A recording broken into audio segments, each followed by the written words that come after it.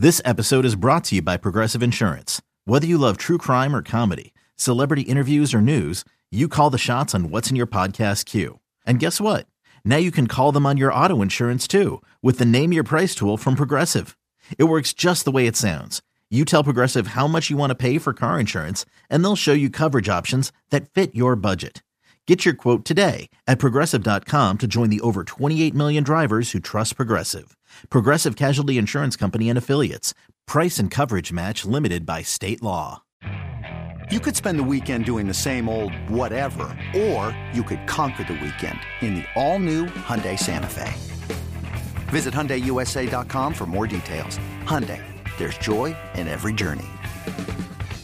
All right, Brian, before we jump into our extended listener mailbag, I got to give a big thank you to your friends, my friends, our friends here at Love the Star, our wonderful partner, Boomer Jacks. You know, I was at Boomer Jacks on Sunday evening, catching a few games. It was a great night. I had the family with me, my wife, my two girls, and man, the girls were in love with the tableside s'mores setup that you can buy. You can literally get s'mores at Boomer Jacks to make there at your table. But the wife had the wings, and I've been telling you guys about these wings and how great they are, and they got a deal for you. Tuesdays, it's half price bone-in wings. Wednesdays are half price boneless wings. So whichever one you prefer, go to Boomer Jacks on those days, and they'll have you set up. But they got deals for you every other night of the week as well, including $3 drink specials, $15 buckets of beer, and it is the coldest beer you're going to find in the Metroplex or anywhere else. Wall-to-wall TVs, live music, just a wonderful atmosphere. Find your Boomer Jacks, one of 17 DFW locations, by heading to boomerjacks.com. That is boomerjacks.com. All right, Brian, let's continue the mailbag here, finishing up with this last segment. Next question here from @RDBull1. He says, Micah played much more off-ball linebacker during the Packers game. Do you think Quinn decided that was a failed experiment, or will we see more games in the future that he tries to line him up off the line more often? Man, I think there's no greater contrast in terms of how Micah Parsons can get taken out of a game versus how Micah Parsons can affect a game than when you see him play linebacker primarily against Green Bay and the very next week rush the passer more frequently against Minnesota. And they came back and were clearly willing to say, hey, we need Micah to affect the game this way, put Damone Clark in there after playing like 7 snaps against Green Bay, Minnesota, and the Giants. He's playing a lot more. So, yeah, I think that was an experience for them, those back-to-back weeks, that I don't think they want to be put in a position again where he's playing almost exclusively at linebacker and not rushing the passer at all. I think they realize that's not an effective way to deploy Micah Parsons. No, and that's why Damone Clark's been playing, because they don't want to play. You know, they were trying to figure out how to play around not having Anthony Barr on the field. And so I have a feeling that if you played the Vikings again, I think the Vikings would try and run the football. I don't think that their game plan was very cavalier, but they've got good receivers. They got a really good tight end. They probably felt like they could hold up better pass protection. But I think if the Cowboys and the Vikings were to play again, say in the playoffs, I think it would be a much different game plan for the Vikings. And, we will see. We'll see if that's the case. But I think the reason with Barr potentially being back and Damone Clark playing better or being more involved, that you're going to see Micah Parsons play more as a rush linebacker himself. Next question here from BG. He says, is it just me, or does it appear that the corners give a lot of free releases off the line when in man coverage? Could this be a reason for the big plays down the field, Brian? Do you see any issues with the free releases that the corners are giving up off the line? Yeah, number 7 is not a free release guy. Number 3 is. Brown will free release, and Brown plays with a lot more depth than, say, Diggs does. And it's one of those things that you like to ask Dan Quinn. Is it just by alignment? Is it by scheme? Are you afraid of, I'll say this about Anthony Brown. He doesn't look as quick as he has in the past. And I don't know if something's physically wrong with him. The catch-up speed, the make-up speed. I think there's been some times where he's been okay. But, man, it seems like to me tracking the ball, finding the ball, make-up speed, running with guys, there seems to be a lot more separation going on there. And but you put 7 up, you put Diggs up on his man, he's going to run with that guy and stay in position, whereas Brown struggles with that. So I think the free access you see is because of Brown playing more off than Diggs is. Next question here from Jonathan Lewis. He says Dak has a top number of yards above expectation, which is it's an advanced metric related to what the expected completion percentage is on a pass versus what actually occurred. And Dak's been way above expectation this year, close to the top of the league in that. But he says so much of that is due to large volume of tight window throws and lower percentage balls. Should Dallas bring back some of the, quote, easy button throws they manufactured for Cooper Rush? Man, I mean, to me, the problem with Dak is, hell, he made some tight window throws. You remember the RPO that they had in the game where he sprints to the edge, the right edge, and Noah Brown is like kind of as a blocker over there, and Dak just hummed one, and Gallup caught it, and the corner was all over Gallup. I mean, it was a beautifully thrown ball for a sprint going to the right. I mean, Dak, the problems in some of these Daks, the interceptions have been some tight window throws, or guys that have not let him or have let him down on some routes.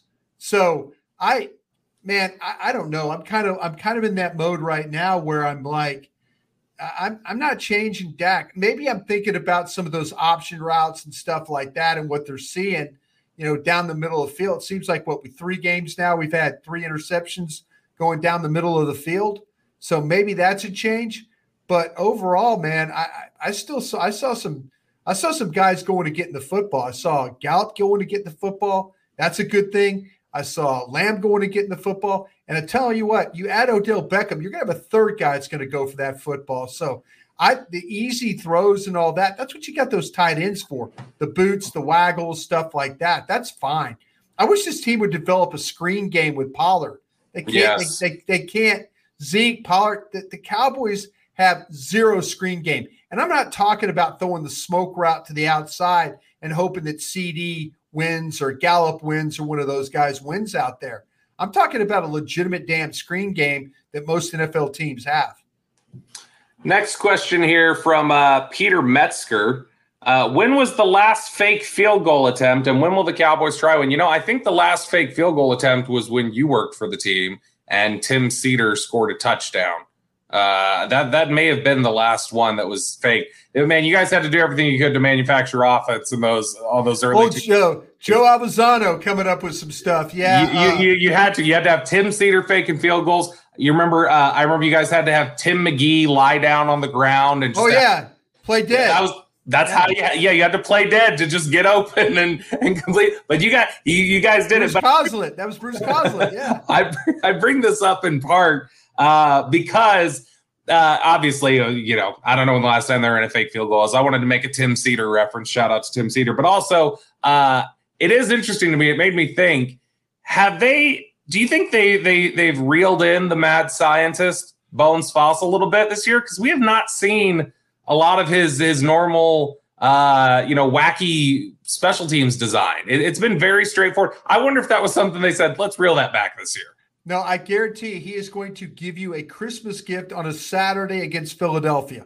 I guarantee it. A nationally televised game. I guarantee you. I guarantee you that it's going to be. You're going to see him do some kind of fake. You're going to see a throwback. You're going to see some kind of deal going on here. He'll figure something out. He can't help himself. He really can't help himself. But you don't want to fake field goals against the Colts or Houston or Jacksonville. You don't want to waste it against those teams. You want to save it for the big moment, the big game. I will say this. I watched the field goal attempt that Maher missed. Mm-hmm. As soon as he hit the ball, he knew he missed it. He literally, as soon as he swung his foot and hit it, you could see his reaction that he knew he missed it. It was really, and I was thinking because he kind of shoved the ball out there to the right and it didn't come back for him.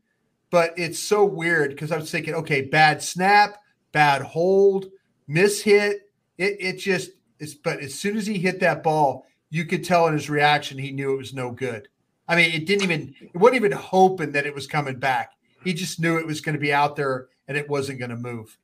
It's funny. That reminds me of something I talked about in the in the last couple of years, where I remember Max Scherzer was pitching a game and he delivered the ball. He was pitching it, and before I want to say it was Stanton for the Yankees just crushed it, and he released the ball, and before it was even hit, you heard the mic pick him up screaming an expletive. Yeah. It's just, and it makes me think of that with Maher, and kickers are experts at that too. Quarterbacks will do it. How quickly they can process that they just He knew. I watched that instantly. As soon as the ball left his foot, you could see he just put his head down and turned in disgust. He knew he had no chance to make that kick. This is probably the last question here for us. We probably got time for one more after this. The question from @TedLight. With wear and tear being a thing, how important is it that Dak is 5 games fresher than most quarterbacks going in December? Pros, cons? I think it's good. It helps if you're looking for a silver lining. Not having to have the same sort of wear down that other quarterbacks have had. That's not his arm for sure. Yeah, and that's a guy who, you've talked about this before. He tends to overwork during the summer. Absolutely does. And so for a guy who puts in almost too much work at times, it may not be the worst thing in the world that he was able to get a lot of September and October off. Yep, I totally agree. No problem with that. See, the thing though I do worry about is Mike McCarthy, and the trainers and doctors and all that will tell you that Mike is very friendly when it comes to players' health and understanding players' health and trying to keep them fresh, but I don't want them to lose that edge. I don't want them find a way to win these games. Don't lose that edge. I understand rest and recovery and all that, but make sure that this team hasn't lost its edge going into the playoffs. That's going to be important. Last question here from DC Lee. We'll go a little conspiracy theory here, Brian. You tell me if this matches up with what you've seen on tape. It appears as though Mike McCarthy has taken over play calling, or at least begun to assert during red zone or situational football in games. Jekyll and Hyde offense. Your thoughts, Brian? You're shaking your head. You're saying no to this one?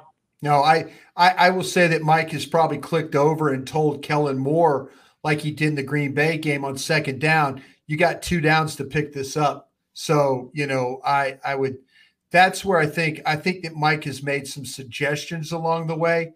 But I will not say he's taken over the play calling. But I do think there's a lot more conversation about what needs to be done.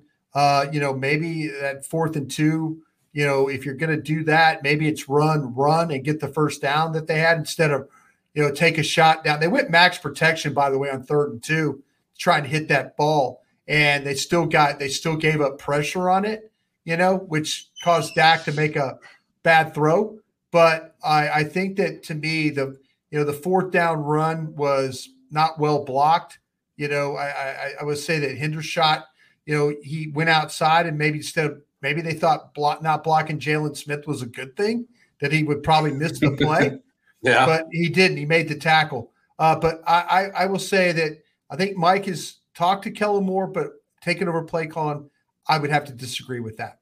I would say this: if Mike McCarthy had taken over play calling, I don't think you'd still see them running the option routes. No, I don't.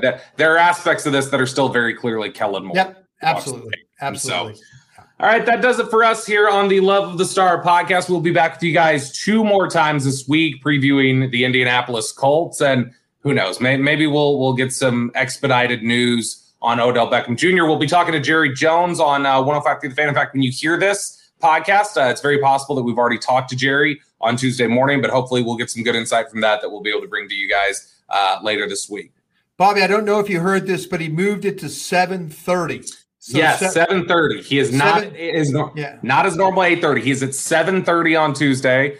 So you've heard Central Time, 7:30 Central Time. There we go. So keep an ear out for that, and we will talk to you guys again later this week.